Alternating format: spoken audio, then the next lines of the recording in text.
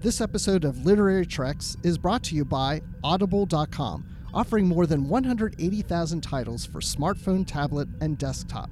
To get a free audiobook of your choice and to help Trek FM at the same time, visit audibletrial.com/trekfm. And also by Enterprise in Space, an international program of the nonprofit National Space Society. Find out how you can help science and education and become a virtual crew member aboard the NSS Enterprise Orbiter by visiting enterpriseinspace.org. And if you want to join the conversation and share your thoughts on this episode, join the Babel Conference, our listeners group on Facebook. Just type BABEL into the Facebook search field. We look forward to seeing you there. Hey everyone, I'm Rod Roddenberry, and you're listening to Trek FM.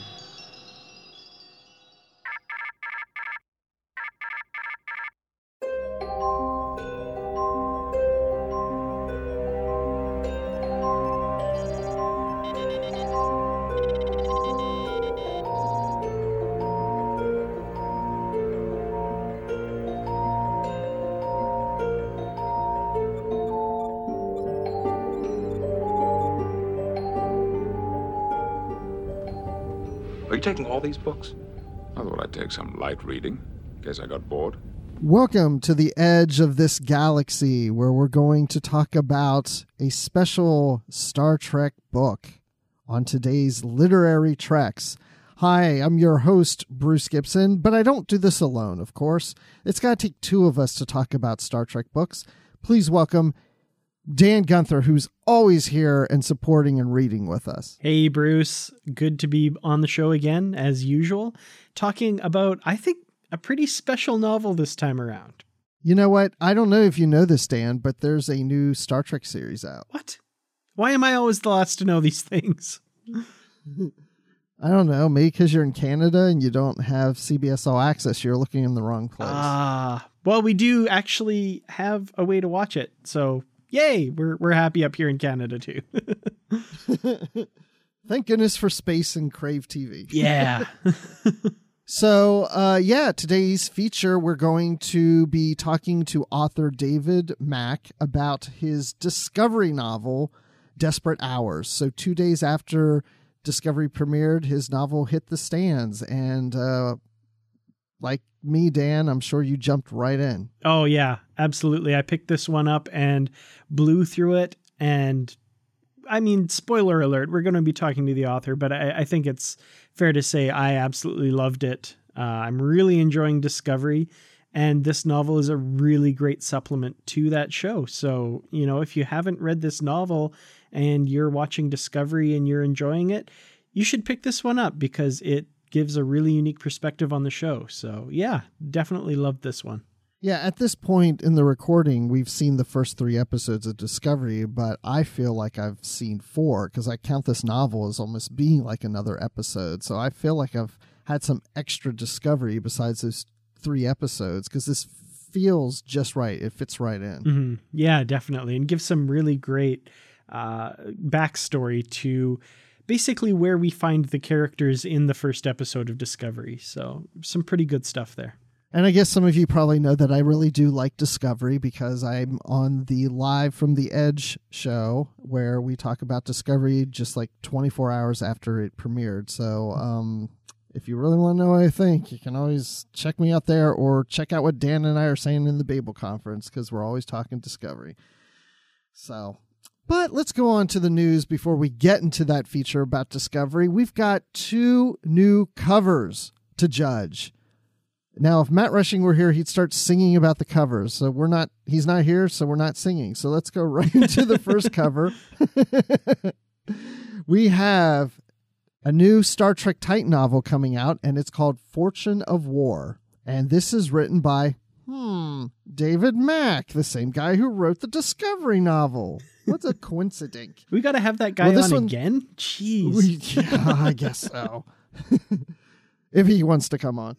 But this novel's coming out on November 28th. And Dan, I have a feeling we already judged this cover before, didn't we? Well, we did indeed judge it and found it wanting. The cover that was revealed a few weeks ago was gorgeous, But in a weird kind of little snafu, they had the wrong ship on the cover. They had the Akira class.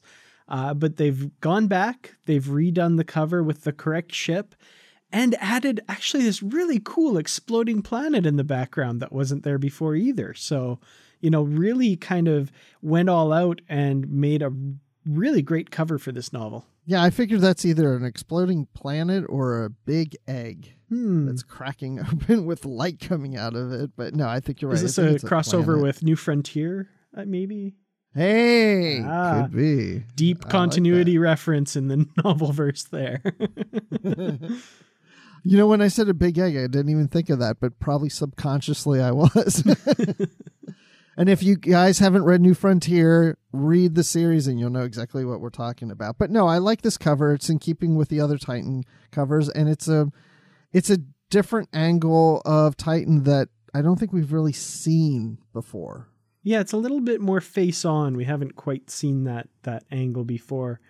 I mean, Titan's a gorgeous ship, and I kind of do have to say I miss a lot of the more character-centric covers that we used to get, but this one, it's beautiful, and I'm really looking forward to having this one on my shelf because it's a gorgeous cover. That it is. And I will say that the registry number is very visible. It's NCC 80102. 80102. And it sounds like a zip code to me. And I looked it up. It's Bennett, Colorado. I don't know if there's any connection between the two, but Bennett County, Colorado, right out, east of Denver. So anyway, you might be onto something there, Bruce. I don't know. I don't know either, but I do know that we have another cover. And this one's coming out November 13th, just a couple weeks before the Titan novel. And this is a Deep Space Nine e-novella. Is that how we say it? E-novella, E-novella, yeah. E-novella. And so this means you can only get it as an ebook, and it's shorter than a regular novel, and it's called I, Constable. I, the Constable. It's I, the Constable. And guess who's on the front cover but Odo himself? Now, I just said I really liked the older character-centric covers. And man, this one it definitely qualifies. And it is really cool.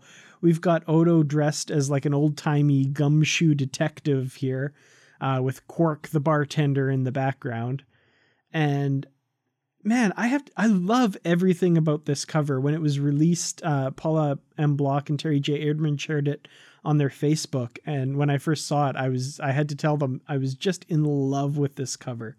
It is grade A cool, right down to the font for the title. Like everything about this cover is just really cool. It is. I love this cover. It's definitely a Odo spy novel cover. Mm-hmm. It's so great. And we did actually also get the back cover. Well, I guess it's an ebook, so it's not really the back cover blurb, but the publisher's description, which sounds really cool as well.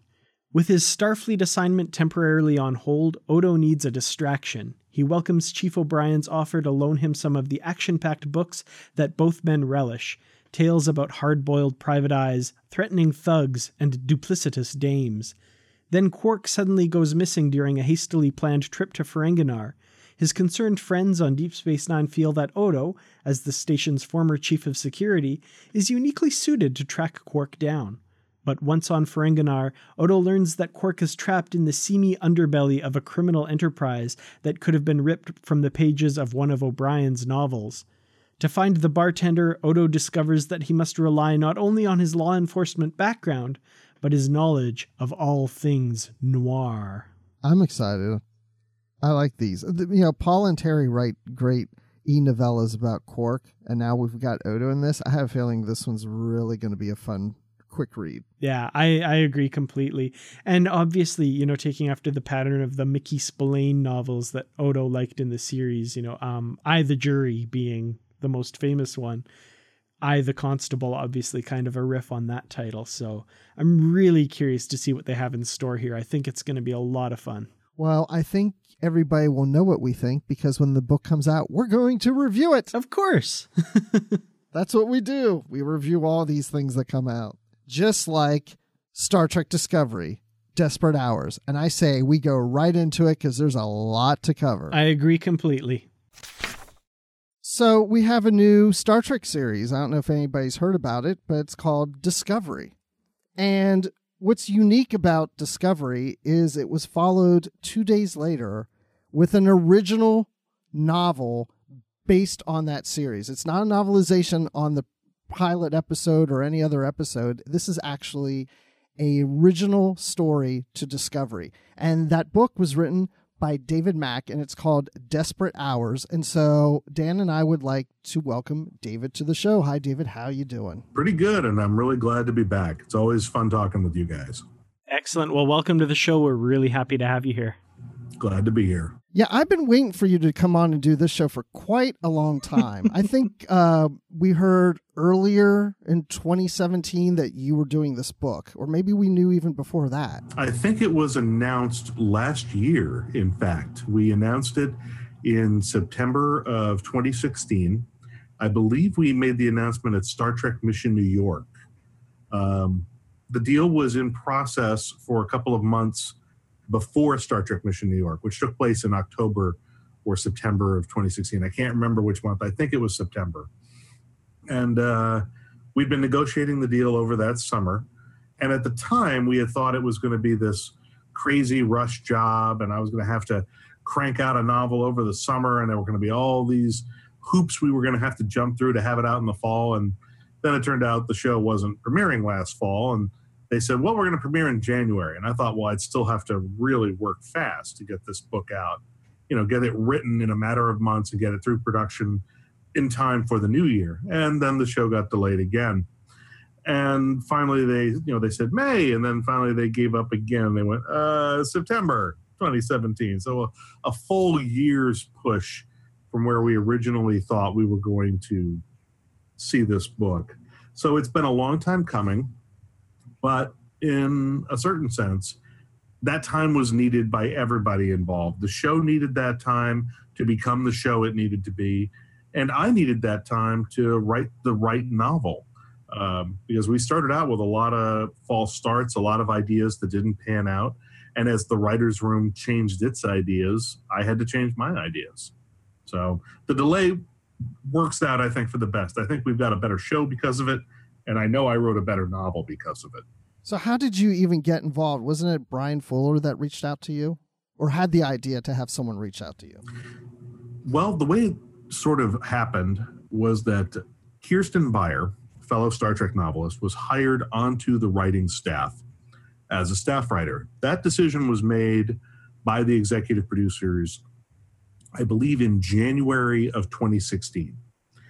And I didn't find out about it officially until about February of 2016. With Kirsten in the room, and with her experience in books and publishing and her general knowledge of Star Trek, she became the logical person for the producers to turn to as a liaison between the show and publishers such as IDW Comics or Simon & Schuster for media tie-in materials, and to a certain extent also for computer and video game products and mobile game products that are being developed in tandem with Discovery. Kirsten became the point person for all of that. So when the time came that they were ready, and they felt they were ready to start moving forward with the development of original novels, they asked Kirsten, who do you think is the right person to write the first original novel that will come out hopefully right around the same time as the show? Who do you think would be the right person for that job? And was that you? Thankfully, that was me.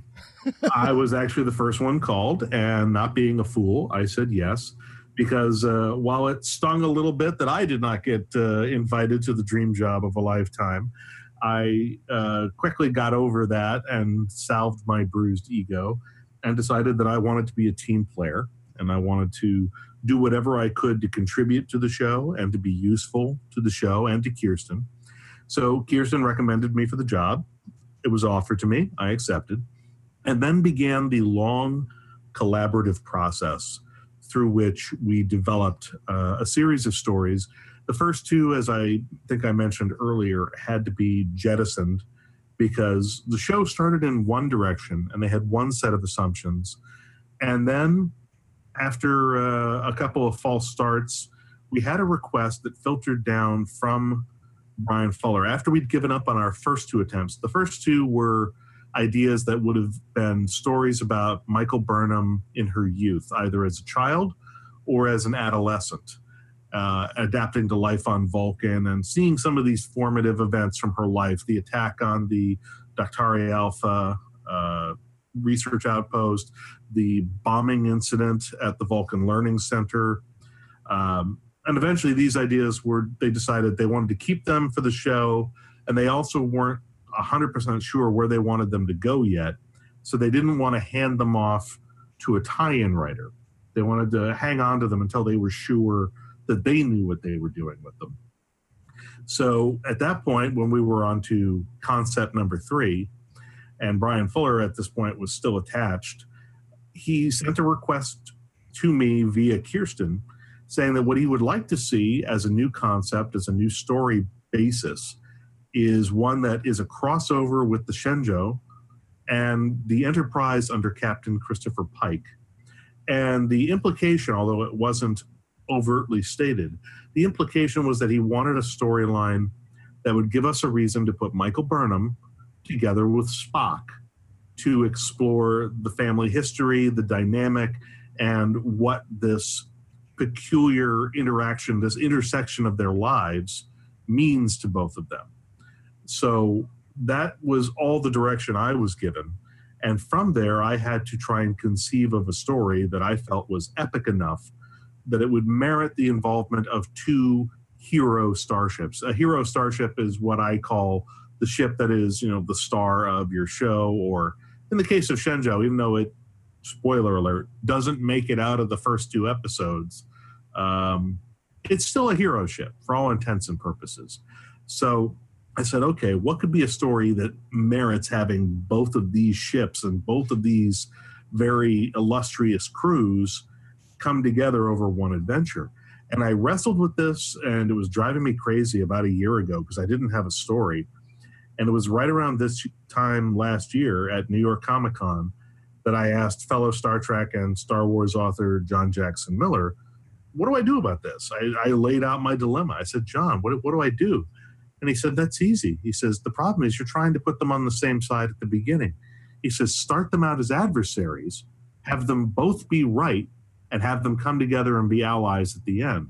And I went, oh, of course, the classic superhero team-up paradigm. Why did I not see it? He goes, because you don't write enough comic books. So I took that advice, and I used that as the new jumping off point. And once I applied that simple bit of wisdom from John Jackson Miller, the story came together very quickly. I suddenly understood the dynamic. I saw the rising plane of action. I saw the threats. I saw the Act 1 turn point. I saw the Act 2 turn point. I understood how it was all going to fit together. So I started putting together this outline, and that's how Desperate Hours happened. Well, I'm glad you mentioned that about the 2 different crews, because I was actually surprised that Captain Pike was so readily. Look, we're going right into the book, everybody. So if you haven't read it, stop now, go read it and come back.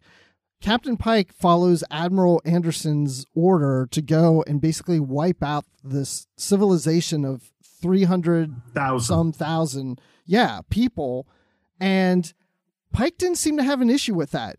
I mean, Captain Giorgio is actually, no, we got to try first. I would disagree with that characterization. Pike does not like it one bit, but he's a soldier, and he'll carry out orders because he understands it's been spelled out to him what the stakes are. There is essentially this seemingly unstoppable alien juggernaut on this planet. And if it gets off this planet, there are several other worlds nearby with much higher populations, much denser populations, far more established industrial centers that are all going to be at risk if this thing gets off this planet. The Federation would rather sacrifice 300,000 colonists on this planet than lose 3 million or 3 billion on the next couple of worlds in line. Pike doesn't like this. He's not thrilled about this, but he will do what he has to do because he is a soldier. He is a Starfleet officer. He'll carry out his orders. what I think is the curious bit about the dynamic between him and Giorgio, however, is that he recognizes that Giorgio is a senior commander. He may have the bigger, better, newer, fancier ship. She's got 20 years on him, easily. And she is the senior commander on site, and he recognizes that. He has the more powerful ship. She's got the longer track record. So do you think he was hoping she would step up, be more senior, and having him prevent doing that? Like, do you think he's kind of expecting she's going to resist it? Because obviously Admiral Anderson went after Pike because he knew Georgia wasn't going to do it. And maybe he was hoping she would figure a way out of it. Well, look at how effective Giorgio is in the book at dissuading Pike from carrying out those apocalyptic orders. She talks him down at least twice. And finally, in the end, he brings her around when, they seem to think that everything else has failed. The operation to the Leviathan seems to have failed. They're running out of time. The Leviathan is coming up to get them. At that point, she accepts, okay, if there is no other way, we do the ugly thing. We do what has to be done. But she talks him down off of the ledge at least twice. On some level, I think that implies that Pike was, A, hoping she would, and was looking for a reason to not have to pull the trigger on this. Yep. Because he doesn't like it. I mean, he and Giorgio, what they both have in common is that they are people who have seen the ugliness of war, of combat. They've lost people under their command. Neither one is in any serious hurry to see any more lives lost on their watch. And I think that the fact that she is able to, just through negotiation, through just talking to him, the fact that she's able to get him to stand down twice, that tells you something, that Pike, on some level, really doesn't want to do this.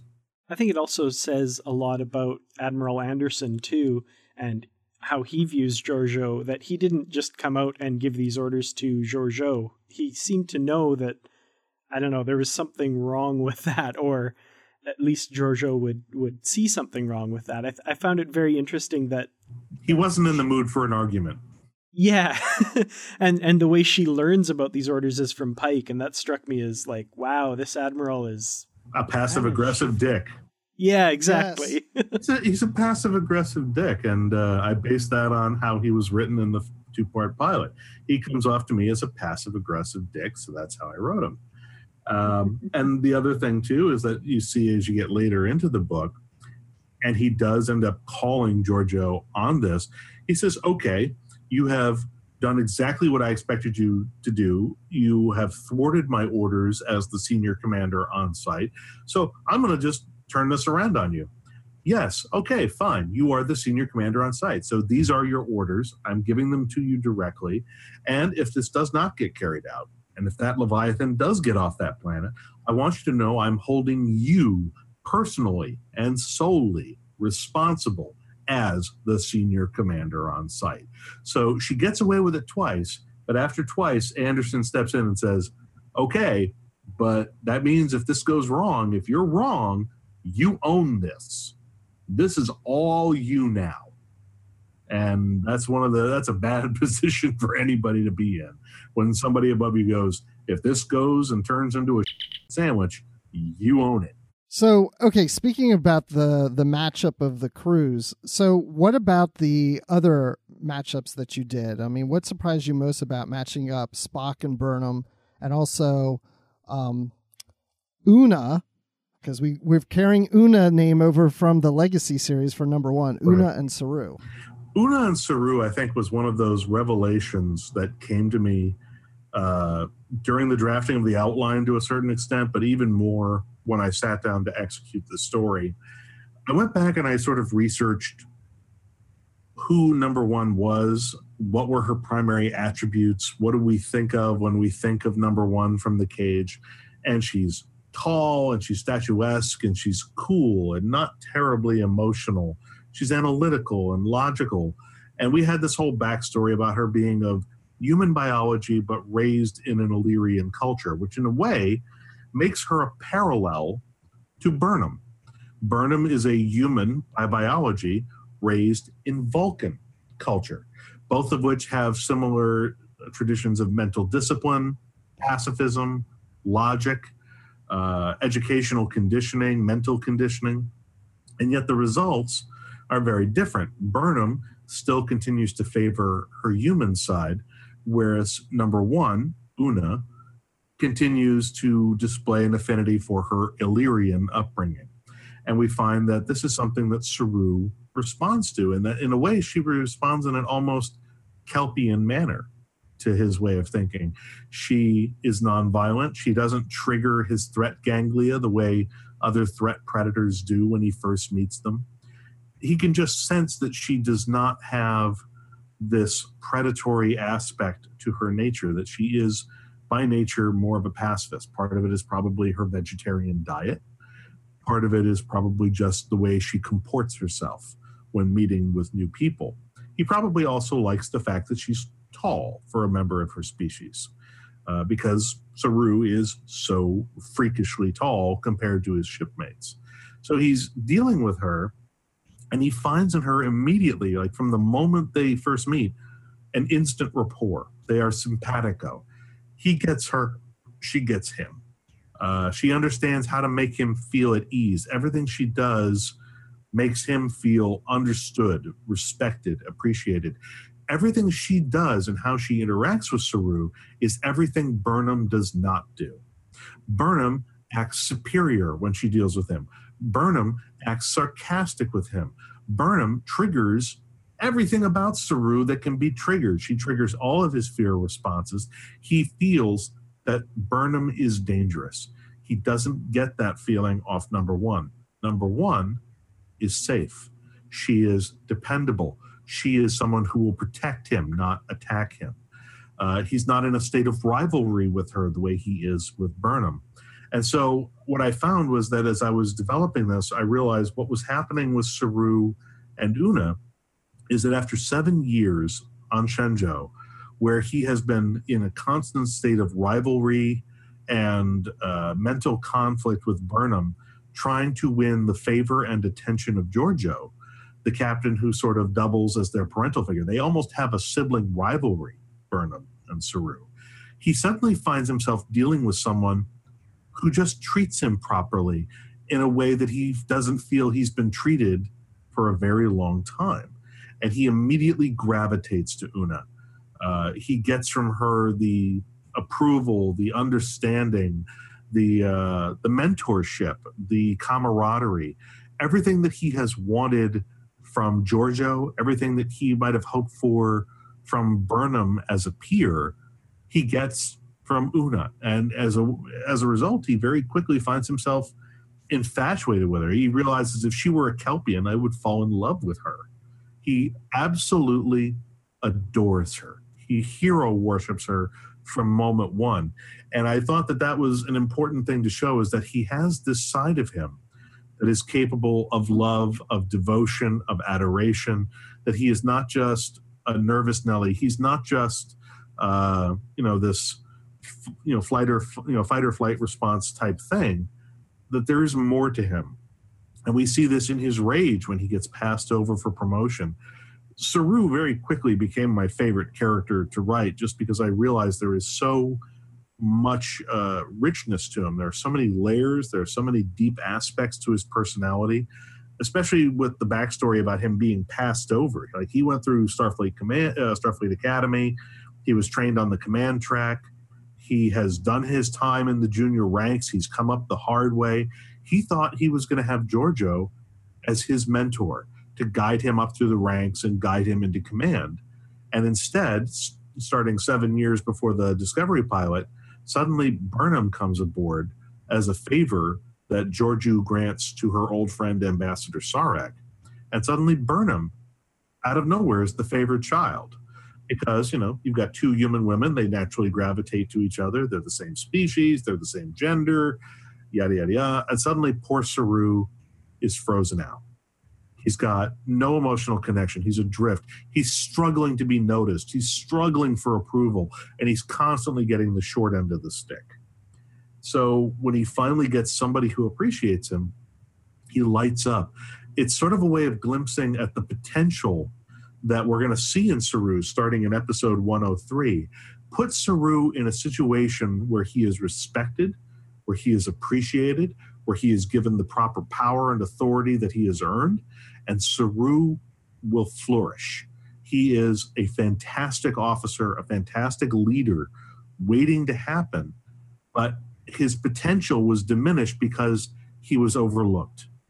He was unfairly overlooked. He was passed over. He didn't get the chances he deserved. So that's what the whole thing with Saru and Una was about. And then Spock and Burnham, well, we can go into that if you want. That's a whole other can of worms. I'm going to go ahead and assume that anybody who's reading this book and listening to this podcast is also watching the show and caught up to, you know, where we are and stuff. At the time of this recording, episode 3 has just aired. And one thing I want to mention is this book gives such a great context, like you said, to that episode in particular, because of this initial competition between the two of them for the first officer position. To see that role reversed now in the series is really fascinating. Exactly, because this is the role that Saru believes he was meant for. He had put in all his time, all this effort, and you had Burnham come up behind him in the ranks. And I think I addressed this in the book. He has a moment where he was even able to rationalize it and emotionally cope with it when she caught up to him at the point where she was a senior tactical officer, he was the senior science officer. They were both sort of in the command track. And then what happens is about a year, in my book, which is set 1 year before the pilot, is that at the same time, the Shenzhou's executive officer, its first officer, an Andorian, and its second officer, a woman named Itzel Garcia, both leave together at the same time. The former XO is now going to take command of another starship, and he's taking the second officer with him as his new XO. So now the first officer and second officer billets on the Shenzhou are open, up for grabs. And Saru has every reason to think that after everything he's been through and the seniority he has amassed, that he deserves to be in the XO spot, and he would not object whatsoever if Burnham had been installed as second officer. But it works out the other way. She leapfrogs him. She moves into the XO spot ahead of him.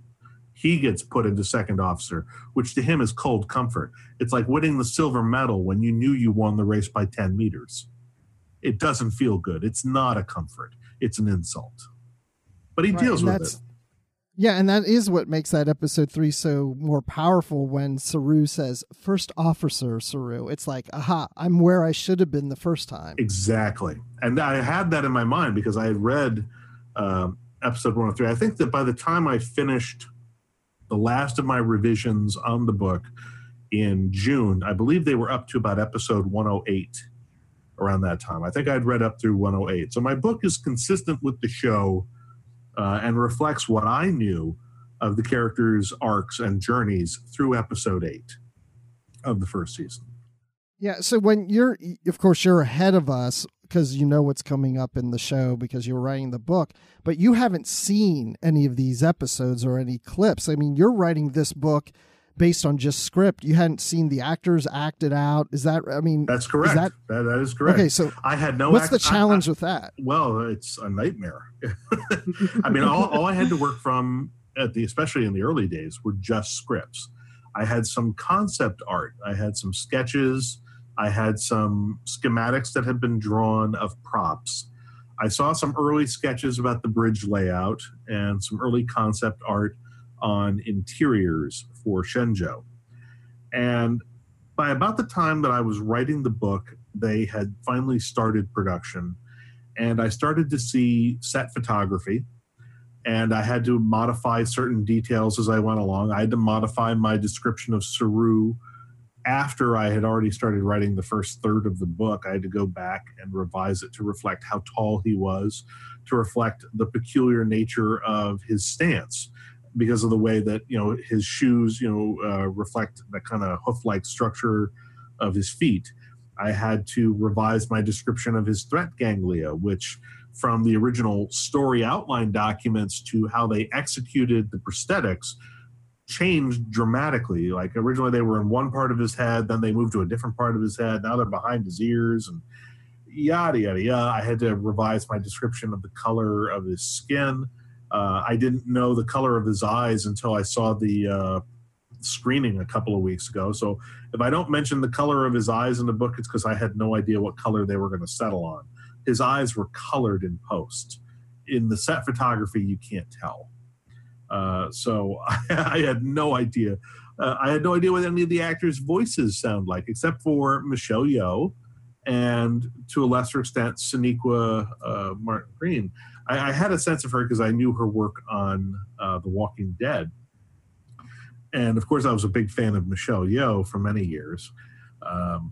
But most of the rest of the cast, including the minor characters, for instance, I had no idea what they sounded like. I had no idea what I was dealing with. I took my best guess. I tried to match the voices as they were established just in prose within the scripts. I tried to find whatever the unique tics were or quirks were to a particular character's dialogue and try to capture that when I would render their character. But we're working just from scripts and set photography and sketches. It's particularly nerve-wracking because then also as I'm writing the book, new scripts are coming in. And not only new scripts, but each individual script can go through anywhere from 4 to 12 revisions or more. And you're seeing revisions come in constantly. So I'm constantly checking every revision, looking for every little change in every line of dialogue, because all it takes is one line of dialogue to be changed in a substantial way or even a minor way, and suddenly my continuity is out the window. So I've got to stay on top of every script revision as it comes in. And because in addition to writing the book and checking all these script revisions to make sure they're not blowing me out of the water, I'm also going through the scripts, flagging things that I think are problematic in terms of Star Trek continuity, Star Trek technology, Star Trek canon. I'm flagging stuff. I'm putting together memos. I send my memos back to Kirsten. Kirsten's taking my memos into the room, and she's saying, hey, Dave Mack flagged this, this, and this. Maybe we want to look at this. Half the time the stuff gets fixed. Half the time it doesn't for whatever reason. But so I'm constantly in like this back and forth state with the room. And it makes the writing of a novel under those conditions is a lot more anxiety-ridden than writing a novel manuscript usually is. It makes the process a lot more difficult because you're not standing on solid ground. Premises are changing every week. Backstory is changing every week. Little details that you need to make sure line up for continuity reasons change every week. And even when the final script is done and I've checked my work against the final script every step of the way, what I can't control is that stuff gets changed in post-production, in editing. There are scenes that I have in the final draft of like 101 and 102 that I wrote in good faith in the book, thinking, okay, well, that matches the scene. Good, I've done my due diligence. I saw the finished two-part pilot in episode 103 at a screening a couple of weeks ago, and I realized that a scene that I have in my book, which is based on a scene from the final draft of the script for 102, doesn't match the finished episode because they made changes in post-production. They cut an entire character. They cut half of a scene. I'm like, but that's the heart of my book. What did you do? It's gone, and there's just nothing I can do about it. Wow.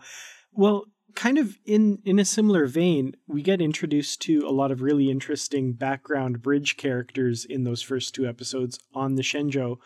And most of what we learn about those characters, I think we learn in your book. I was kind of wondering, what kind of freedom were you allowed to craft those characters, or did a lot of that come from the writer's room and the script? I was given a staggering amount of creative leeway. I was given more leeway than I probably should have been. The fact is that very few of those characters on the Shenzhou Bridge had names or even descriptions in the early drafts of the scripts. In, I think, like the first 3 or 4 drafts that I saw after, and this is when we get to production drafts, because I wasn't seeing early concept drafts or studio drafts or anything like that. I didn't see stuff until it had been approved by the studio and was being set up for production. Even in early production drafts of the first 2 episodes, they had con officer, tactical officer, life support officer, engineering officer, operations officer. None of these characters had names. And they had the captain referring to them by their duty station, not by name. And I thought, well, okay, in a TV show to a certain degree, you can get away with that. In a novel, you really can't. I can't have these be faceless, job-performing automatons on the bridge. It doesn't work. They have to have names, personalities, histories, backstories. I explained this to Kirsten, and I said, do I have a certain amount of carte blanche to just create a bridge crew? Even if it doesn't match your bridge crew, can I at least create one that I can use in the books? I'm set a year before the pilot. If my crew doesn't match yours, well, then we'll just say that in the ensuing year, these people transferred off the ship. How about that? She goes, that's fine. Do what you want. Make a crew. So I wrote up a crew, and I did it just the way I did it on the Star Trek Vanguard saga. I wrote a little mini-series Bible. And I started with the characters I knew, Captain Philippa Georgiou, First Officer Michael Burnham, Science Officer and Second Officer Saru. I took all the information that Kirsten was able to give me about the characters we knew. I filled that in. I found photos of them in the set photography, plugged those in. So we had photos of them on the bio page. And whatever I was allowed to create, I added little details about the background on Georgiou that Kirsten gave to me from a bio she had written up. Same thing on Michael Burnham. She gave me information that Brian Fuller had written up and stuff on Saru. And then for the rest of the crew, I just started making people up. I made up a communications officer. I made up a junior ops officer. I made up a couple other guys. I started filling in names, and then they started casting. And I was sending my bios and my character descriptions to my editor and to Kirsten for approval, because Kirsten is the media tie-in coordinator, et cetera, for the show. So she had to sign off on this before I could use these characters. And it was a funny kind of a coincidence where she really loved the bios that I was writing for these minor supporting characters who were just going to be the little people on the bridge. And then she said, well, we started to cast. How would you feel about tweaking some of these names and some of these descriptions to fit our casting? I can send you photos and names of who we're casting. Would you mind adapting the bios to fit the casting? I said, I'd be happy to. She sends me over the info. And so I create, the character of Troy Januzzi, who they changed his name to Yanuzzi because nobody could say Januzzi for some reason. I created Kayla Detmer, the helm officer. I created Cameron Gant, the tactical officer. I decided that the blue guy with the plugs in the back of his head, his name is Troke. And I made up a species. I think they're like a genetic cousin of the Bolians. They're Tulians or something crazy like that. And I filled in they had invented characters like Connor, who in the pilot is Ops, but in my book is, a year earlier, he's the captain's yeoman. I describe him as a force of nature. They gave me Britch Wheaton, who is like the whitest of white bread engineering officers you see in the pilot. He's the really white bread looking bro dude at the back of the bridge. But if you read it, he's got this tragic backstory with this whole thing with like his parents separated and fell apart. He's the child of a broken home. And part of what he loves about engineering is that he can put things back together, and he can hold together an engineering console and make it work while it's on fire. And the only thing, he lives to fix what can't be fixed. And the one thing he can't fix is the missing parts of his family life. So he's got like this tragic story that, I don't even get to in the book. There wasn't time to get to all this stuff in the book, but I write up all these ridiculously detailed character bios for all the members of the Shenzhou Bridge crew. And I think, well, no one's ever going to see these. These will never see the light of day. I'll probably not use half of this, but I feel better knowing it's here. Well, it still has to go up the ladder to be approved. So it ends up going up the ladder at the show. Kirsten takes it. It gets approved by the showrunners.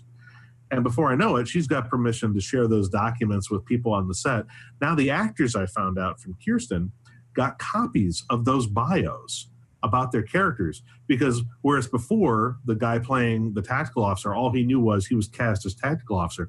Now he gets handed a piece of paper with his photo on it and a whole page of text that says, your name is Cameron, you're Cameron Gant. You're from St. Catharines, Ontario, Canada.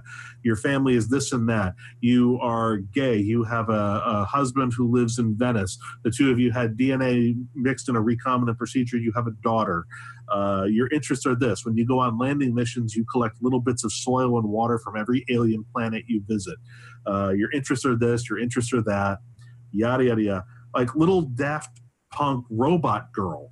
I decided her name was Jira Narwani. She's the junior tactical officer. Her job is to support Gant as the senior tactical officer. And that crazy helmet she's wearing is a fully immersive 3D tactical theater VR simulator that's supposed to make her aware of pretty much every single object in the theater of operations around the ship. And even though it looks like she's sitting still, she can manipulate this thing with her console and like basically zoom in on anything, move, face in any direction without ever herself moving. She's basically the situational awareness of the ship. And then I've got Kayla Detmer. I established she's from Germany. She's bisexual. She likes all kinds of dance except for tap dancing, which she can't stand. She's adventurous. She'll eat anything you put in front of her. And so on and so on. And the actors got these bios. And that's how the characters got their names on the Shenzhou bridge crew. That's why the bridge crew on the Shenzhou have names, is because I needed them to have names. The reason they have personas is I needed them to have personas. And I just got lucky enough that Kirsten liked what I did. She took it, she walked it into the room, and they said, well, it doesn't affect anything else we're doing. We don't care. Sure. Whatever, give it to the actors if it makes them happy. Well, those actors were probably like, okay, this is really strange. I've done some other shows before where I had a small part and I didn't know anything. And here's a whole bio about a character that we're never even going to explore. But at the same time, I mean, if you put all those bios together, I've heard a lot of people say they would love to see a Shenzhou series. What if we did a novels of like 5 years earlier or 3 years earlier or whatever that has the Shenzhou troop? It's definitely possible. It's possible. Yeah. I mean, we could cast these officers at earlier points in their career. But the one thing, part of the reason I did this, and I'm glad that Kirsten was able to share these documents with the actors, is that part of the actor's craft, the more you know about your character, the more real they become in your mind, the more details you have about them, the more it helps inform your performance. Even though you're just supposed to be doing a small turn, just having this knowledge of who you are, of who your character is in the moment, even if it never comes out, it grounds the actor in the moment. It grounds them in the role. It makes them feel real. You're not just con officer anymore. You're con officer Kayla Detmer. You're from Dusseldorf, Germany. You're an adventurous eater. You like dance. You're bisexual, yada, yada. All these details, they add up in her mind so she can put this, the actress, for instance, Emily Kusa, I believe is her name. She can take all this information as she will. She can incorporate what parts of it are useful to her as an actor. And she can say, okay, I now have this understanding. I am this person now. I ground myself in this person. And now I'm ready to do my job and be in the scene. And it allows them to make that mental shift from I am so-and-so the actor to I am so-and-so the character. Well, and as fans, we like all that detail too. We want to know every bit and piece of every character that we ever see on Star Trek. I mean, that's why we read these novels. We want all these novels because we want all these backstories of things that the shows never even got to explore. And that's what's so great. We're already starting that with the very first novel. And I thought it was interesting too, because earlier in the conversation, you made a brief mention about Vanguard. I'm doing a live show on the Edge here on Trek FM about Discovery. We've had several people make comments about they were reminded of Vanguard when they were watching Discovery. And I had that same thought too. Did that ever cross your mind?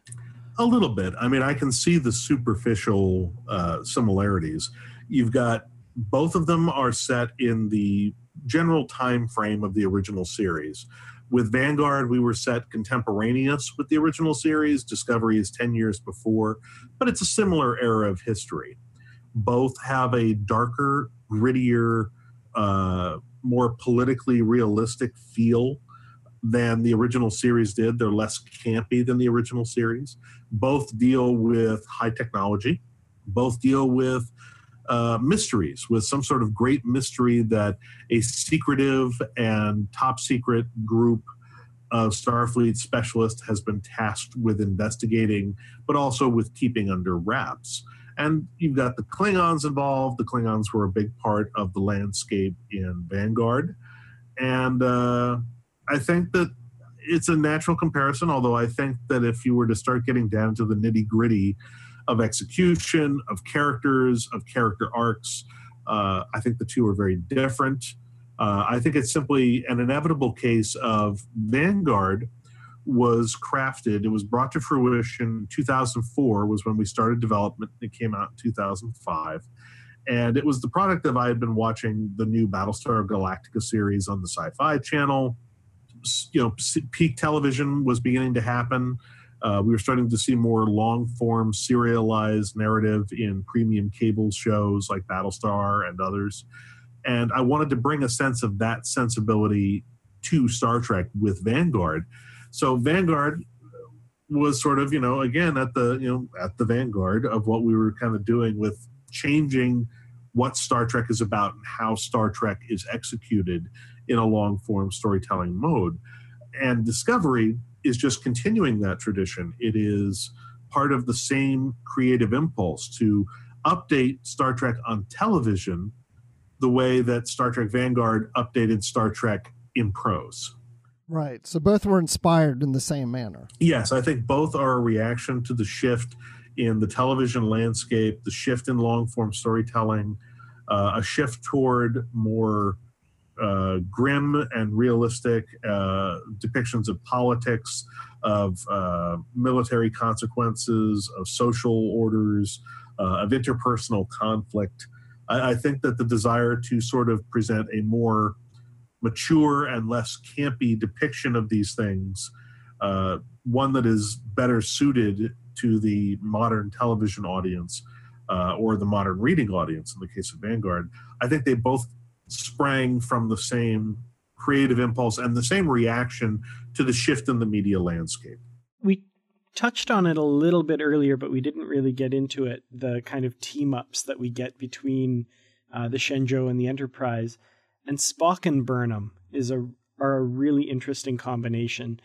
They are kind of essentially mirror images of themselves. We have a Vulcan who attended Starfleet Academy and a human who attended the Vulcan Science Academy. Sarek was not supportive of Spock's entrance into Starfleet, but he encouraged Burnham to join. What was it like? And I know this was kind of, like you said, the impetus for writing this book. What was it like to put these two characters together? And what kind of surprised you the most about putting these characters together? Well, as you said, it was that discovery that the two of them are, in many ways, mirror images of each other.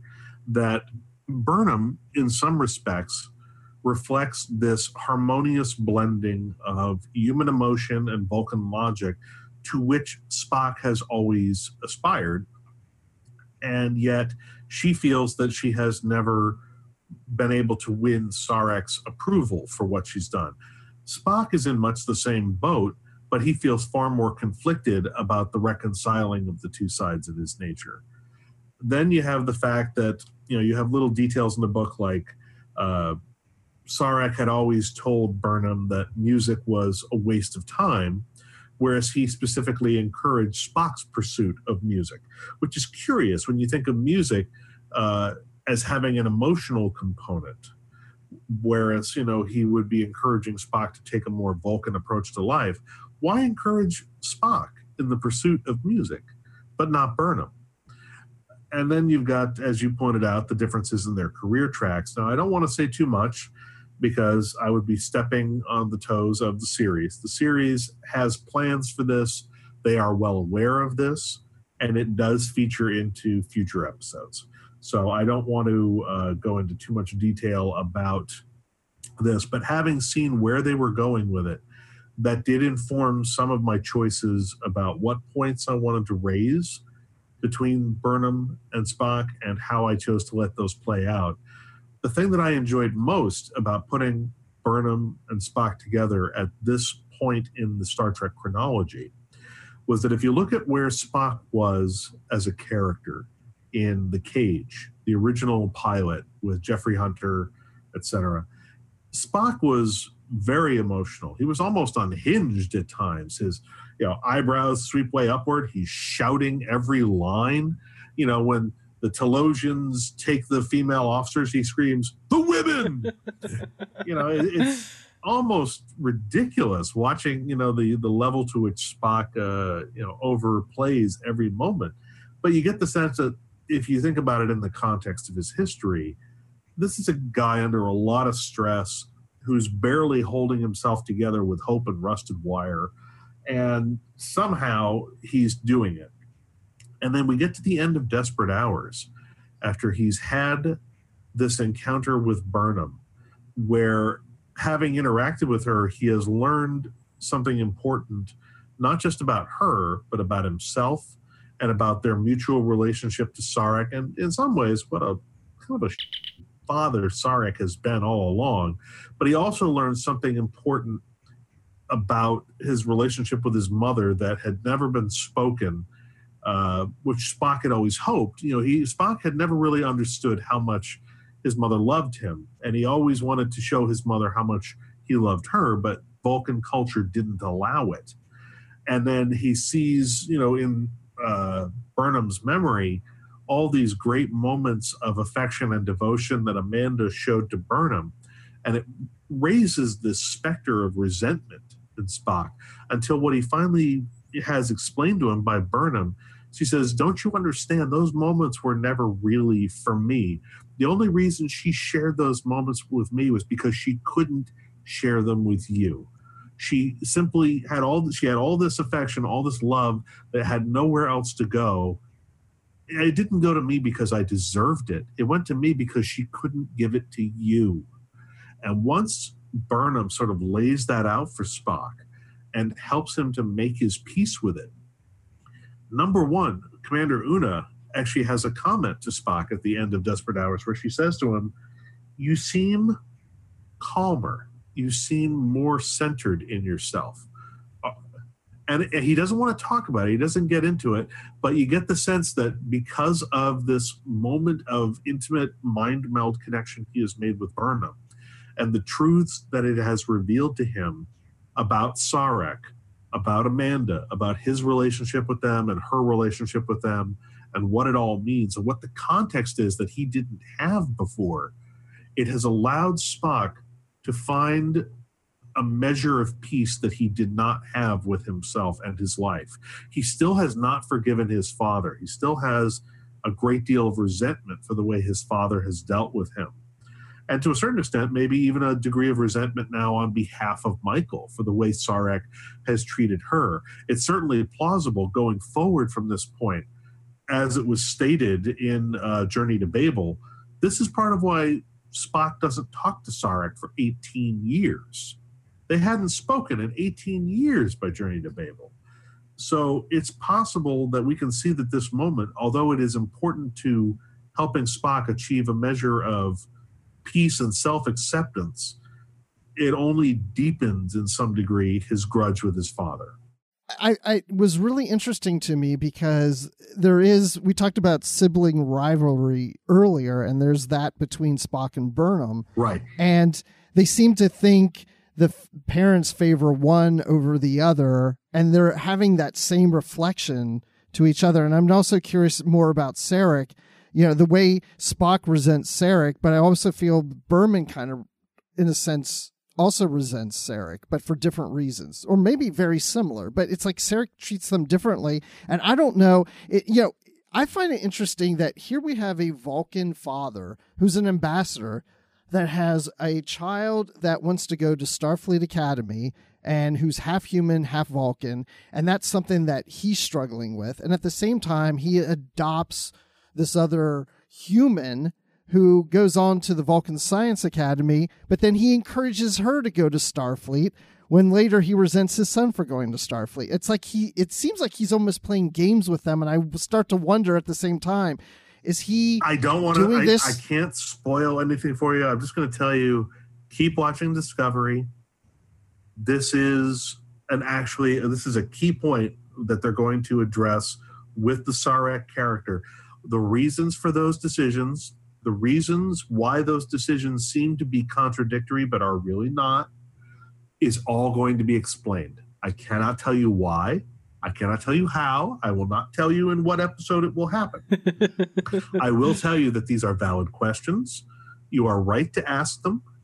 They are questions that obviously were raised within the writer's room and served as the foundation for upcoming stories, including what I think are some of the best episodes of the first season, at least in terms of their emotional impact. So I cannot answer those questions for you now, and I don't want to speculate upon them because I don't want to do anything that could step upon or spoil what is coming up in future episodes. I will tell you that your questions will be addressed, and I'm hoping that you will find the answers as satisfying as I did. And once you see how they play out and you understand the full context of how they played out, you will, as I did, go, oh my God, of course. Well, let's not get into it right now. I don't want to speculate because even if you guess right, I can't tell you if you're right. So let's just move on from that. Well, Okay, to coin a phrase, fascinating. That's cool. I'm really looking forward to that. Great stuff coming. The first season of this show is just so good. Everybody on this show basically brought their A game. It just gets better and better. And wait until you see Kirsten Byers' episode. If the show executes as well as the script, I mean, her script actually made me cry. It was beautiful. The ending of the script is heartbreaking. I'm hoping that the production team and the editing team and the post team and everybody, I'm hoping they execute that script on the screen as well as she wrote it on the page. If they do their jobs as well as she did hers, there won't be a dry eye in the house on 108. Excellent. Wow. I'm literally giddy here right now hearing that. So yeah, and I don't feel like I can say anything anymore now. I'm sorry, I didn't mean to squelch you like that. That wasn't my intention. I'm sorry. No, but I did have one theory, but you're right. I don't even want to say it now because you can't even answer it anyway. Well, not that I expected, but I just I can't tell you if you're right. I can't tell you if you're right, and I can't tell you if you're wrong. Right. I wasn't even expecting that. I just was. I guess you could speculate, and I'll just listen. No, I don't want to do that because I want you to participate, but you can't because you know the answers, and so I don't want you to participate in that speculation. In a way, that is the single hardest thing about this collaborative process that I've had with the Discovery team. It's been amazing. I feel more involved and more respected as a media tie-in author working for a show than I think any media tie-in author has ever felt working for any show. I don't know that any show has ever gone to the lengths that the Discovery team has to make me feel heard, to help incorporate what I've been doing into their efforts, and to help make sure that my efforts track with theirs. At the same time, it means that I'm privy to all these secrets that I cannot divulge under pain of death. There's a CBS sniper who I'm sure follows me 24/7, waiting for me to cross the line, and then he'll just put a bullet right through my head. Well, I got to say, on the other side of that, as media tie-in readers, we feel incredibly respected too, that they're putting in that effort and creating these close ties between the show and the media product. It's overwhelming. Like, it's really cool, this relationship between the two of them. And like you say, I can't think of any other time that any other show has done something like this. It's one of the greatest strokes of good luck that they hired Kirsten Beyer, of all people, onto the writer's staff and understood in this new media landscape.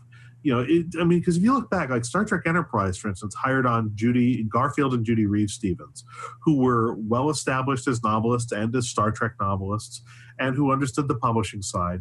But even Enterprise did not make this effort to reach out and integrate itself with the publishing team, because I think at that point the relationship between show and the media tie-in side had already been in existence for so long and was taken for granted that it simply was the way it was.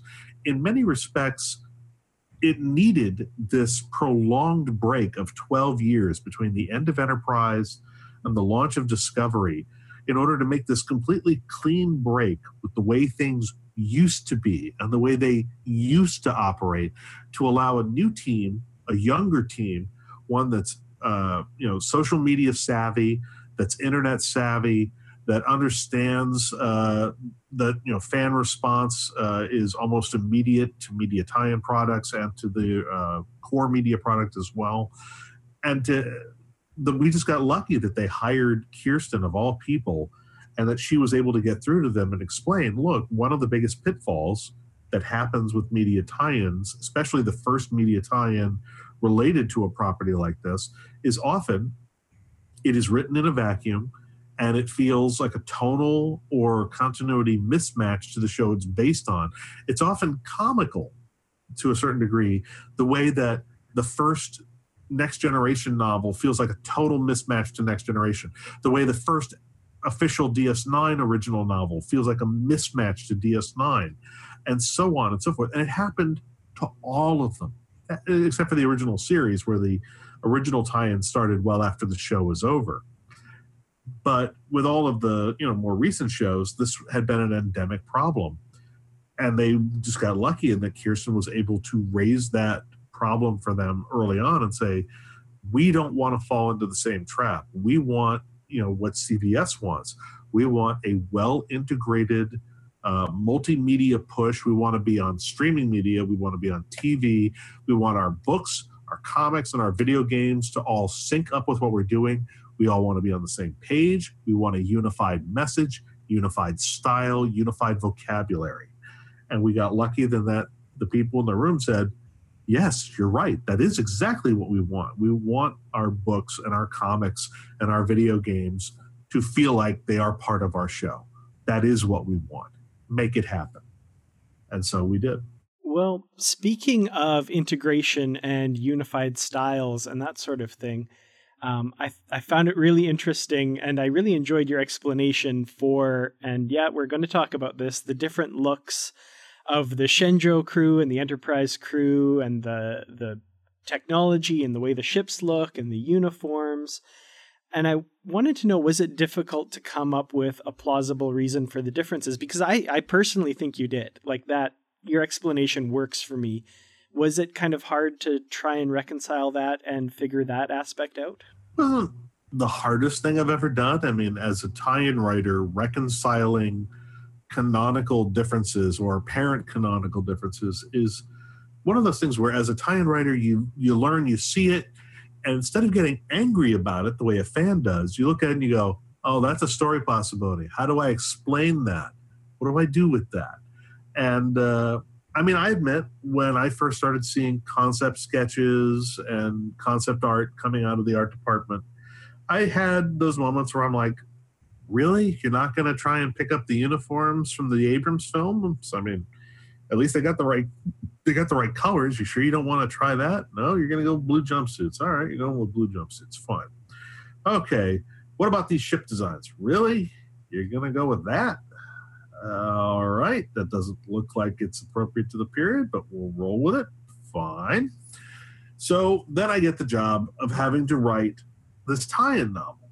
And the problem that I bumped up against immediately, and I raised the issue to 3 people all at the same time. Those 3 people were my editor, Margaret Clark, Kirsten Beyer, the media tie-in coordinator for the show, and John Van Sitters, the head of CBS product licensing for Star Trek. I said, here's my dilemma. Either, as I do this Shenzhou Enterprise team-up, either I describe both ships using the same aesthetic, which is clearly wrong, because either I'm describing Shenzhou with an Enterprise aesthetic, which anybody watching Discovery realizes is incorrect, or I describe Enterprise as though it has a Discovery aesthetic, which any longtime fan of Star Trek knows is wrong and is going to flag me on. Or I've got each ship looking pretty much close to the way we remember, but now I have to reconcile the two. Which way do you guys think I should go? And I said, and the same argument applies to the uniforms. the technology, the phasers, the tricorders, the weaponry installed on both ships. So do you guys want me to honor Discovery and only Discovery?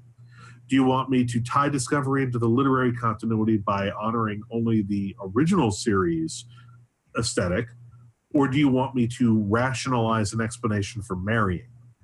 And the answer across the board was, if you can find a way to have them both coexist in the same universe, go for it. So I sat down and I'm like, all right, well, once I've been given the marching orders, now I go to work.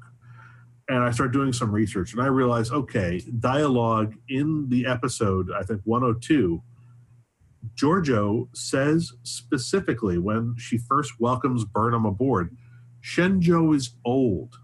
She implies the ship is decades old. It is not top of the line. It is a workhorse that has seen decades of service, refits. This is an old workhorse of a ship, as opposed to the Enterprise, which is a Constitution class. At this point, it's still maybe at most 10 years old. It's the crown. It's one of the crown jewels of Starfleet. It's one of the 12 Constitution class ships. These were the rock star ships of this period of Starfleet history. These are the ships everybody wants to serve on.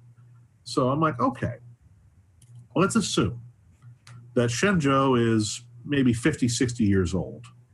Enterprise is barely 10 years old and, is represents the apex of Starfleet tech at this time. How do I reconcile the fact that Shenzhou has holograms, holographic comm technology, whereas Enterprise is still using a flat view screen? How do I get around that? And I realized, well, first of all, we know from, it even says in the scripts, the holograms are glitchy. They have little dropouts. They sometimes drop, moments of time. They stutter. I'm like, okay, this is clearly an imperfect, immature technology. So what I have, and it's basically done as a throwaway line from the point of view of a civilian who's hacking into Shenzhou's comms. Holographic comms are data hogs, and they're also insecure. They have crap encryption. They're easier to break. They're bandwidth hogs. They're basically a pain in the ass. Enterprise doesn't use them. Sure, it only has a flat screen display, but it is secure and it is fast, and it works much better over long distances. Basically, you've sacrificed 3D for 2D, but you've gotten better security and faster transmission time. And really, who needs the frickin' hologram on your deck, on your bridge anyway? So that's how I get around the hologram. And then, for instance, the difference in weapons tech. At one point early, I think in the first episode, in Vulcan Hello, Shenzhou, Burnham refers to Shenzhou's weapons as phase cannons. So they're still using like Enterprise-era phase cannons, probably a pretty good version of them. I was told to change it to phasers when I was writing the book. It's sort of inconsistent. I got mixed messages on that one. I did the best I could to reconcile it. But I addressed this by having a moment where in the final battle in the book, where they're battling with the Leviathan, Shenzhou crew fires off its weapons. They think they've landed a really great hit. They're feeling really proud of themselves. Then they watch this blue beam from the Enterprise's phasers just carve off a chunk of the enemy ship. And they all just look at it like, holy shit. What did we just see? Enterprise's phasers can do that?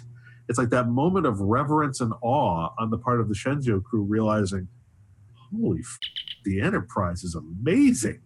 We are completely outclassed. Oh my God. I loved that moment. That was I was grinning at that point. Because, I mean, that's the feeling they should have. I mean, regardless of whether you say one is old, one is new, one looks like it's more advanced, the fact is that the characters in universe, I said, I'm going to address this by having the Shenzhou characters show the appropriate degree of reverence and awe for the power and the majesty of a Constitution-class starship. That is the sort of thing that in universe, those characters, when they're confronted with a Constitution-class ship, the jaw should just hang open. It should just be one of those moments where you're like, wow, that thing is power and beauty incarnate. Wow. So that was sort of how I got around that. The uniform thing was actually remarkably easy. I did a little bit of research. I talked to some friends who were, have more military experience than I do. And it turns out that there's plenty of real world precedent for stuff like this. Real world militaries at any given moment, any given military probably has anywhere from 3 to 6 duty uniform variants that are approved for use. There isn't just one uniform standard. Most militaries have anywhere from 3 to 6 or even a dozen. Plus, most militaries have special uniforms that are set aside for elite units, special units, diplomatic units. For instance, classic example, the Green Berets. Green Berets, right there. They have their own special uniform code. They wear the beret. They have a special dress uniform. They don't look like anybody else in the service. They're one unit. So if you can have a special unit like Green Berets that have a whole uniform under themselves, why not say that the crews of the 12 Constitution-class starships, the 12 most revered and powerful ships in the fleet, they get the special duty uniforms. They get the diplomatic uniforms, the cool ones with the nice turtlenecks and the new trousers and the shiny boots. They get the really good-looking ones. The rest of us have to wear these stupid blue jumpsuits. But man, they get the nice sweaters. I bet those are even more comfortable than what we're wearing. They don't have zippers. Yeah, we have pockets, but they don't have zippers. I'm glad we're having a clothing conversation about zippers and pockets now. No, but the uniforms, I like that reasoning because we kind of saw that also with Next Generation and Deep Space Nine. They had different uniforms. Yeah. I mean, you had, even within DS9, there were different units, like different Starfleet crews would come on board, and they'd be wearing the next-gen style uniforms, and then the DS9 crew would have their uniforms. And I even saw an article about this recently, I think on StarTrek.com or maybe another site, which actually had a breakdown of the different insignia. Like there's this thing that has a lot of fans up in arms about, why does the Discovery crew have the Arrowhead Delta insignia? Only the Enterprise crew had that. Well, actually, no. According to memos that were sent by Bob Justman to William Ware Theiss during the production of the original Star Trek series, the Arrowhead was actually for Starship personnel. Not just Enterprise personnel, all Starship personnel. There were different insignia for personnel on merchant marine vessels. There were different insignia for Starbase personnel. There were different insignia for a fleet admiral on field duty as opposed to an admiral or a commodore on Starbase duty. But then there was like one screw up, I think, where they used the wrong insignia for somebody, I think either in Tholian Web or some other episode. And it got cited as like precedent. But in fact, the memo that was cited specifically had, I think it was actually from an earlier episode, it had the producers calling out the costume designers saying, that is not correct. Don't do that again. So the Delta, the Arrowhead Delta, although there was, some visual information that suggested each ship had its own insignia, that was actually considered an art department or costuming department screw up. In fact, it was the intention on the part of the producers during the original series that all Starship crews had the Delta, had the Arrowhead. So it's actually not a mistake on the part of Discovery that the Arrowhead Delta is in full use by 2255. Well, it's really interesting trying to tie all those things together, and it's very plausible, everything you've said. And I mean, that's what I'm thinking now when I think about the two different shows, when I think of The Cage and when I think of Discovery and even the original series and how it will all tie in together. But, one thing we didn't really get that much into is the overall storyline of your novel. Is there anything you want to tell us about the whole story, about the, the drilling down in this alien vessel and so on and so forth? Where did you get those ideas from to come up with the story? Well, obviously, I think the BP oil disaster in the Gulf several years ago informed that choice. I wanted there to be this clash between the colonists and the people coming to rescue them. The idea that you want to call for help, but you know that on some level you're a criminal, and if you call for help, you're going to jail. So I had the situation where they have this history of falsified reports. They've covered up the fact that they know there was probably a prehistoric indigenous culture. They know that if this gets revealed, they won't be allowed to do their mining operations. So they bury the information. And they go on with their mining. And they're looking for, various minerals and rare deposits and whatever. And they think they found a particularly rich vein of this, and they drill into it. What they've actually drilled into is an alien living starship that they wake up and which runs amok and starts destroying things, and they end up having to call in Starfleet for help. It's a pretty straightforward science fiction plot as that goes. The idea that I had was the notion that this thing is sort of a cultural tester. It was sent out by something called the Turanian Dynasty, and it looks for worlds that would be potentially good imperial subjects, and those that have something to offer, such as people with talents that make them useful as soldiers, diplomats, spies, whatever. It tests them to see whether or not these are people that should be brought in and subjected to service. And if they'll serve, great, you put them under your flag. And if they say no, well, then they're a threat and you annihilate them. So it's pretty straightforward, I have to admit, as a science fiction plot. The heart of the story is rooted less in the uniqueness of the threat and more in the revelations and what it brings out in our characters and what they learn about each other. One aspect of the story, actually, I really liked, and like we said, we're spoiling the whole thing, talking about the ending here, was when the colonists take the Starship medical teams hostage. Right.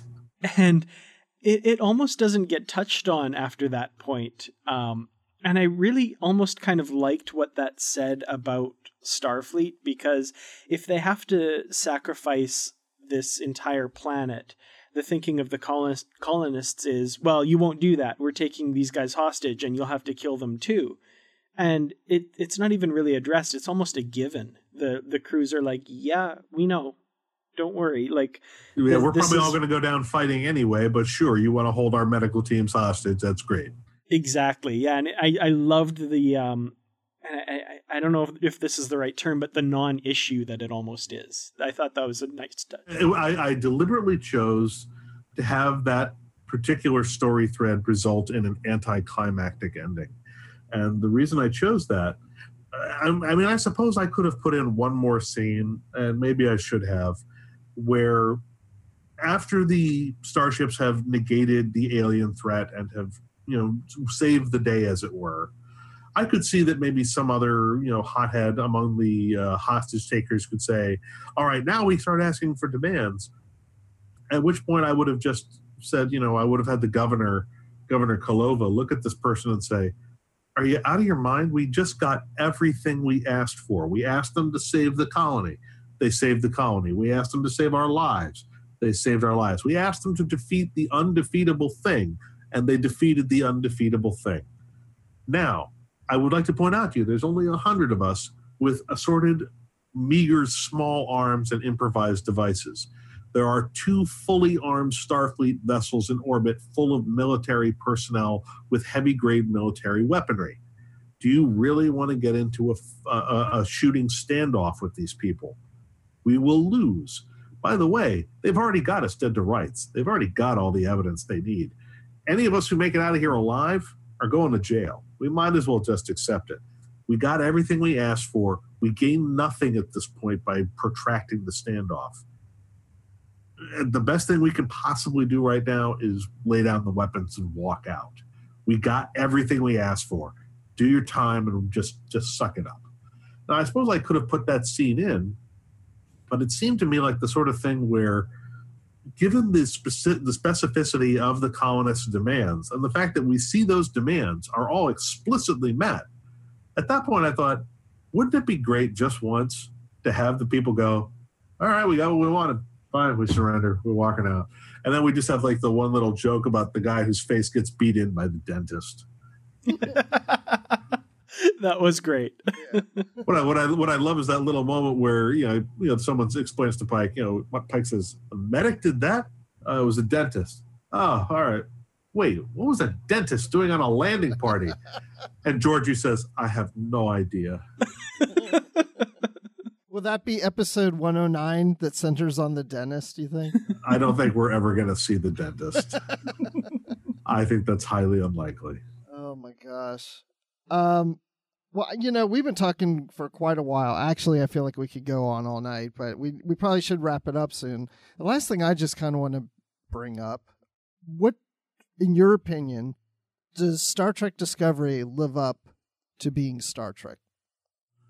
Well, I mean, it really does get into strange new worlds, strange technologies, strange civilizations, but what it really seems to be about, and I hate to crib their own answer, but they're right about this, is that sometimes the greatest journeys of discovery are the journeys we take within. And what Discovery is about as a series, it's about Burnham discovering the truth about her own past, about her life, who she is, what she's capable of, what her life has meant, what the people in her life have meant. For Saru, it's about realizing and discovering his own potential as a leader, his ability to overcome his fear, to overcome his innate nature and choose his own destiny. And then as from some of the characters we meet in 103 going forward, Tilly is going to learn that she has more agency in her life than she thinks. Stamets and his partner are going to discover things about themselves, their relationship. Again, not to spoil anything, but Stamets is also on a journey of literal physical discovery with his mycelial networks and the technology that he's developing and the places that that's going to take our ship and our crew.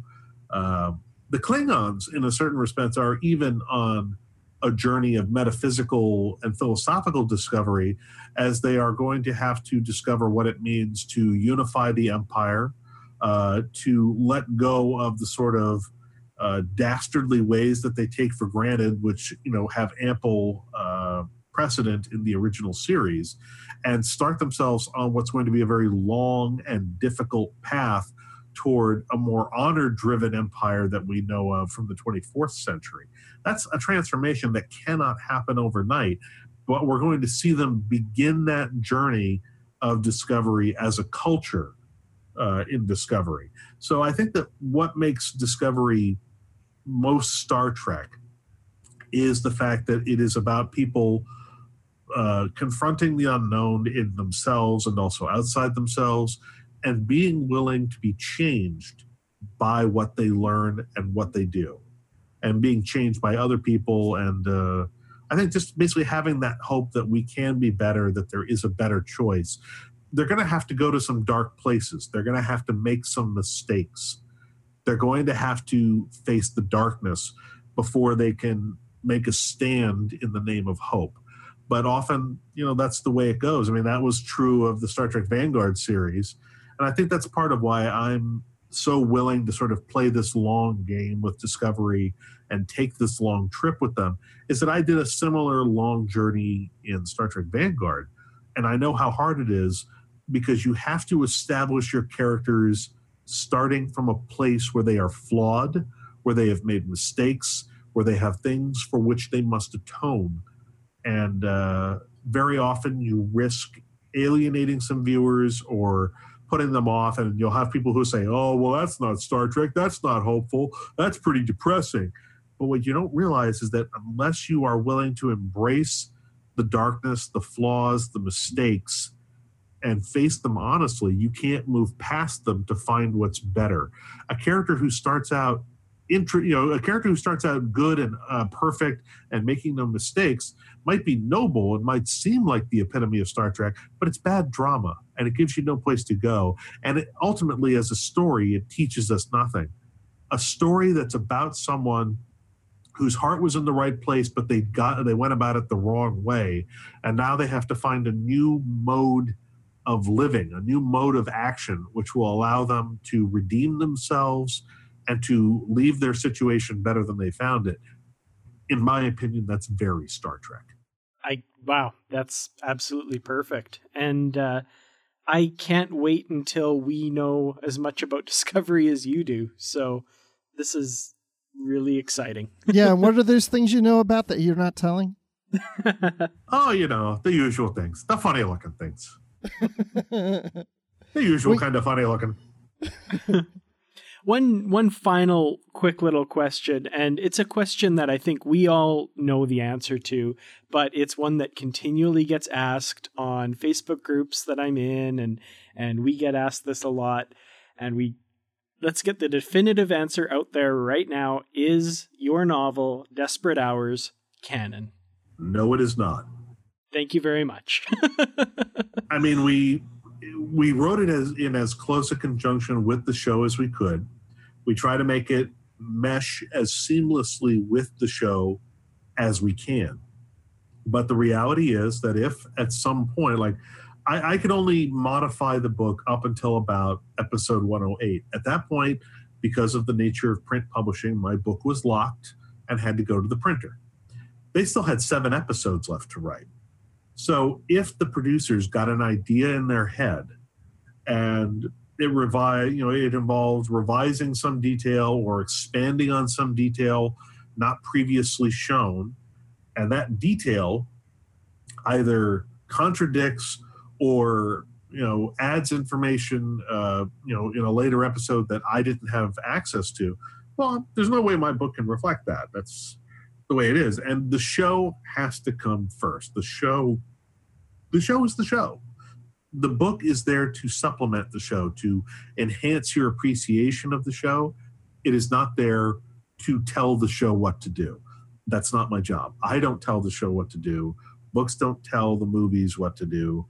We are there to add value to them, but we are not there to limit their potential or limit their choices. That is not our place. However, your book can inspire the show to do certain things. Well, let's hope. I mean, I know that copies of the book are with members of the writing staff. I know that Anthony Rapp, who plays Stamets, is reading it. I know that there's a copy that was given to Sonequa Martin Green. I know that different members of the room have read it. I can't name names, but I know there was at least one member of the room who was extremely frustrated by it because it means I took the idea he wanted to do for an episode. But yeah, I mean, my hope would be that if there's anything in my book that the team in the room can look at and say, that'd be really great. Maybe we could pull that detail and incorporate that into a future episode and canonize that detail.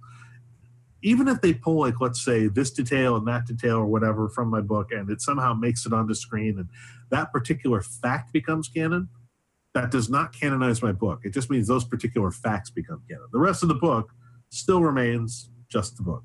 But it's okay, because canon does not mean good. Canon is not synonymous with good. Canon just means this is the core body of work with which derivative works must remain consistent at the time they are created. That is all canon means. Canon does not mean perfectly in continuity. Plenty of elements of the canon contradict each other, from original series to next gen to DS9. There are multiple self-contradictions within canon. Canon does not mean continuity. Canon does not mean quality. There are plenty of episodes that are 100% canon that are awful, just awful. I know I'm probably not supposed to say that in public, but it's true. There are some episodes of Star Trek that just did not turn out the way their creators had hoped. We all know it. Move along home. It's okay. The episode Sub Rosa exists, so your argument is valid. Right. So canon does not mean quality. It doesn't mean good. It doesn't mean free of continuity error. It just means this was a piece of live action official filmed entertainment that serves as the core body of work with which derivative works have to remain consistent. That is all canon means. Canon should actually mean nothing to fans. Fans don't have to care about canon. Canon does not affect anything you do as a consumer. As a consumer, you can enjoy any aspect of Star Trek, whether it's comic books, novels, short stories, fan fiction, art, whatever enhances your love and appreciation for the stories that are told. Enjoy it and pretend that it's real and find a way in your own head to reconcile it and make it all work. That's great. The only people who have to worry about what canon is are people like me who have chosen to embrace the madness of trying to create derivative but officially licensed works. Like a lawyer, I have to be able to cite chapter and verse and precedent and explain my choices to the licensing department, my editor, and the show. I have to be able to, show that I have precedents for the things that I'm doing. If you're a fanfic writer, you don't have to worry about that. You don't care what canon is. You shouldn't have to. You don't have to. Forget about it. It doesn't affect you. If you're just someone who wants to love the stories that you read and you want to pretend they all happened, or this one happened and that one didn't, you know what? Go ahead. It's okay. Nobody gets to tell you which stories you want to believe. You could watch an episode of a Star Trek series and go, I don't buy that for a second. That's crap. I'm going to pretend that one didn't happen. You, as a consumer, have that right. You can do that. I, as someone trying to work from that body of canon, I can't choose to ignore it. I can't pretend that didn't happen. I have to work around it and make excuses. You don't have to. You can love Star Trek any way you want to love Star Trek. From your lips to every fan's ears, thank you for that. You're very welcome. Yes, I'm very pleased with that answer because that's what I try to tell people, but I don't do it as well as you do. So I'm glad you said that. I'm just going to have to keep that recording and play it. So lots of practice. Obviously, yes.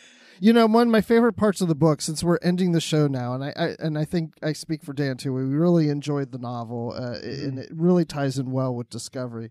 But one thing I like about it, at the end of the show, we then ask the authors if they have something else coming out. And, the very last page of your books has the about the author section. And that's where you get this, bibliography of just all the works and a bio about the person. Yours is David Mack wants you to buy his novel, The Midnight Front. I wanted to get right to the point, and I didn't want it to get lost. It didn't get lost on me. Yeah, so I guess you have that. I've been doing really short author bios in my Star Trek books for several years now, and most people don't seem to notice them.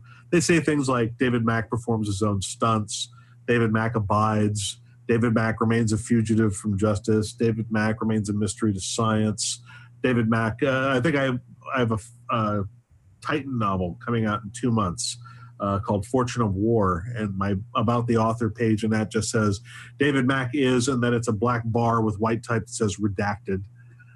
But yeah, essentially the one thing I am plugging, aside from my Titan novel Fortune of War coming November 28, if you're a fan of the Star Trek Titan series or Next Gen, Riker, Troy, etc., pick that up. That's a fun callback to the Next Generation. It's a sequel to an episode called The Survivors, where a creature called a Dowd, posing as a guy named Kevin Uxbridge, acting out of grief or whatever over his dead wife Rashawn, killed by the Husnog, with a thought, he exterminated all Husnog everywhere in the galaxy, all 50 billion of them. The thing is, he killed all the Husnog. He didn't blow up their planets. He didn't blow up their ships. He didn't destroy their technology. He just killed the Husnog. All of their stuff is still sitting out there. This is a species that has tech that cooks planets into ashes. This is some seriously bad stuff. You don't want this stuff just sitting out there waiting for some knucklehead to find it. Unfortunately for Starfleet, a bunch of knuckleheads have found it. And it is now up to the heroic crew of the Titan to make certain that the stuff found by the knuckleheads is contained and does not wind up wreaking galactic havoc. But the Midnight Front, which readers of Desperate Hours will notice is the only thing I'm plugging on my About the Author page, that comes out on January 30th, 2018. That is a passion project many years in the making. That is the beginning of my new Dark Arts series coming from Tor Books.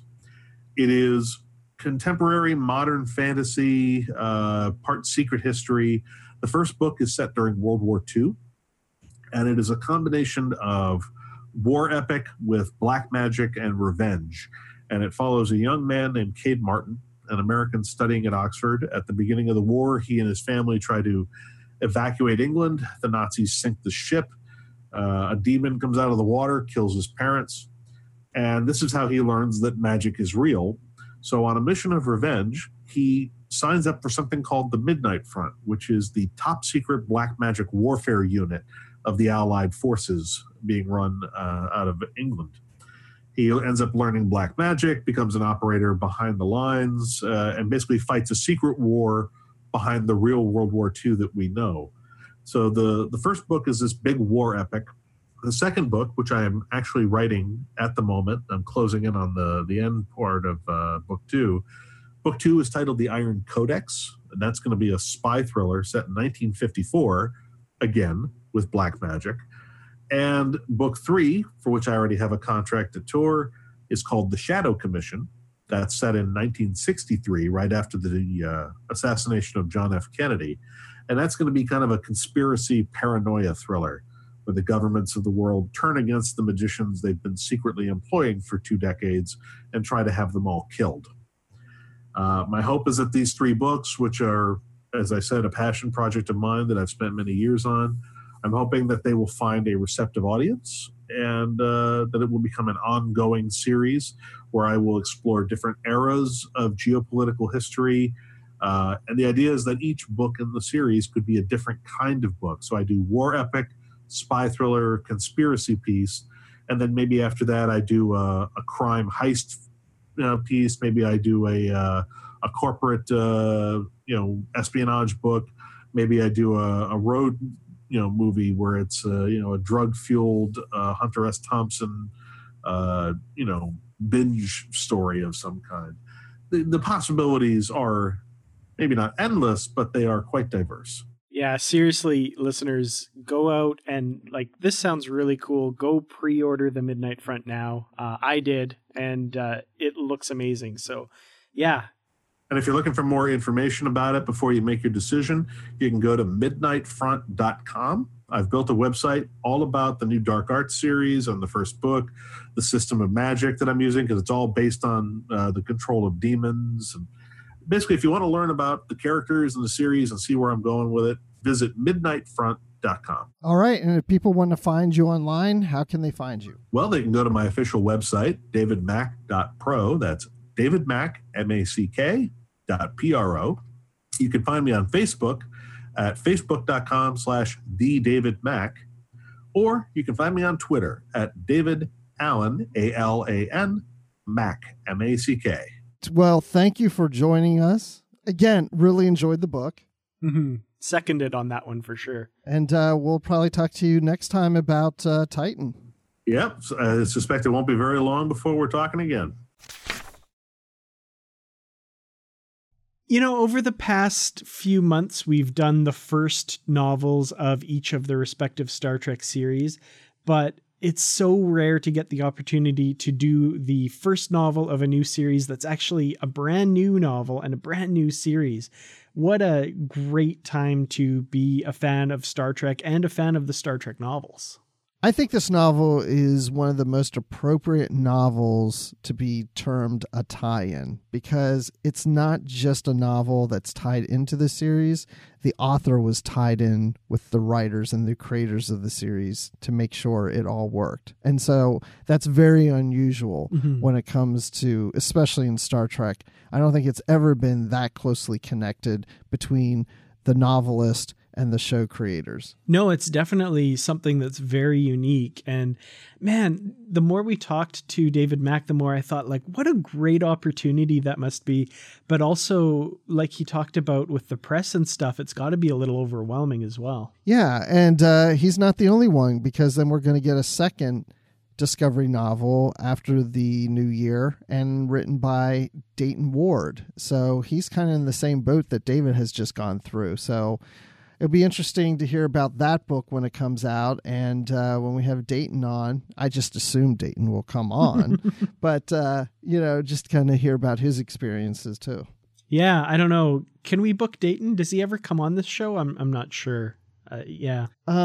He may not come on the show that often, but he's here on the show all the time. If that makes sense to anybody, if you listen to past episodes, you'll know what we're talking about. But Dayton Ward isn't the only thing we're talking about. There's other things we're talking about here on the network. So here's a quick look at those other things you may have missed elsewhere on Trek FM. Previously on Trek.fm, the 602 Club. And this is happening a lot more in the Star Wars books, and I think it's because it allows them freedom, which is to do books that become character studies. And I think it's very clear that this book, in a lot of ways, is a character study of who this person is and what it is that causes the actions that we see in The Force Awakens to make more sense. Stage 9, a podcast about the people who make Star Trek. By getting people like Braga to come on board and work on this show, what they're going to be doing is deconstructing that thing that they did for all those years on Star Trek. Earl Grey. Is there anything else we need to add, or do we think that's the? Are we going to cure Riker or? Oh shoot! I forgot about Riker. Yeah, sure, fine. We'll keep him around. Yeah, we've cured Riker, and then for me, this would or not. Meta Treks. Troy's quarters, Data's quarters. They're very Spartan. They're very Spartan. In fact, Data's girlfriend even says they're Spartan, right? Yes. And so what does she do? She brings him stuff. A trinket to fill it up. to fill it up. And that's what else is happening on Trek.fm. Check out all these shows and join the conversation about your favorite corner of the Star Trek universe and beyond. And you'll find us wherever you get your podcasts. If you're an Apple user, please be sure to hit that subscribe button in Apple Podcasts on iPhone, iPad, or Apple TV, or the desktop iTunes app to get the latest episodes as soon as they're published. And if you have the time, please leave us a star rating and a written review. If you're not an Apple user, we've got you covered as well. You can find our shows on Google Play Music, Stitcher, TuneIn, Spreaker, SoundCloud, Windows Phone, YouTube, in most third-party apps, and you can stream and download the MP3 file from our website or grab the RSS link there as well. So if you'd like to keep the shows coming to you each week, you can become a patron of the network on Patreon. Visit patreon.com/TrekFM. That's patreon.com/TrekFM. And perks include early access to episodes, exclusive content, producer credits, and more. There's a whole bunch of stuff out there. And you also get to be a member of our special patrons website, Patron Zone. And so it takes a lot of money to host and produce and distribute these shows. So we really appreciate any support you can give us. Again, it's patreon.com/TrekFM. We'd love to hear your thoughts on today's show, and there are many ways for you to do that. The best place to join the conversation is in the Babel Conference. That's our listeners group on Facebook. Just type Babel, that's Babel, into the search field on Facebook, and it should come right up. If you'd like to send us an email, you can use the form on our website at trek.fm/contact. Choose to send to a show and select Literary Treks, and that'll come right to Bruce and I. You can also find the network on Twitter at TrekFM and on Facebook at facebook.com/TrekFM. And if you like to read books and read reviews of books or even post your own reviews, you can do that at goodreads.com. And in Goodreads, we have a readers group of Literary Treks. So just go into Goodreads and search for Literary Treks and then hit or click Join Group, and we'll let you right in. And there you can see what we've reviewed, what's coming up on future shows. It's a good way to see what we're doing in the Literary Treks universe. And we'd like to thank Ken Tripp, Greg Rosier, Brandon Shamotola, and Justin Ozer for their support of the Trek FM network and being associate producers for Literary Treks as well. So Dan, when you're not running around trying to decide which uniform, Discovery or Enterprise to put on, where can people find you? I mean, it's so tough. Comfortable pullover or weird flashy thing with little symbols all over? I really don't know. But when I'm not trying to figure that out, you can find me on Twitter. I'm at Kertrats. That's Kertrats. I'm also on YouTube at youtube.com/KertratsProductions, facebook.com/KertratsProductions, and of course you can find me in the Babel Conference. And Bruce, when you're not navigating the insides of a weird alien spacecraft, mind melding, and trying to get around weird tests, where can we find you? I feel like this probe is testing me right now. And I guess when I'm being tested, I feel like I need to tell you where I am. So you can find me on Twitter at Admiral_Rex. You can find me here on the Trek FM network doing our Live from the Edge show where we talk about Discovery on Monday evenings right after the premiere on Sundays. And that's with Brandy Jacala. And check it out. It also is released as a podcast. And you can hear me talking Star Wars on the Star Wars Report podcast at starwarsreport.com. And of course, I'm always in the Babel Conference, too, with Dan. We're just always happy to talk to everybody in the Babel Conference about Star Trek stuff. So thanks, everyone, for listening. And until next time, live long and read on. What do you call that, light reading? To each his own, number one.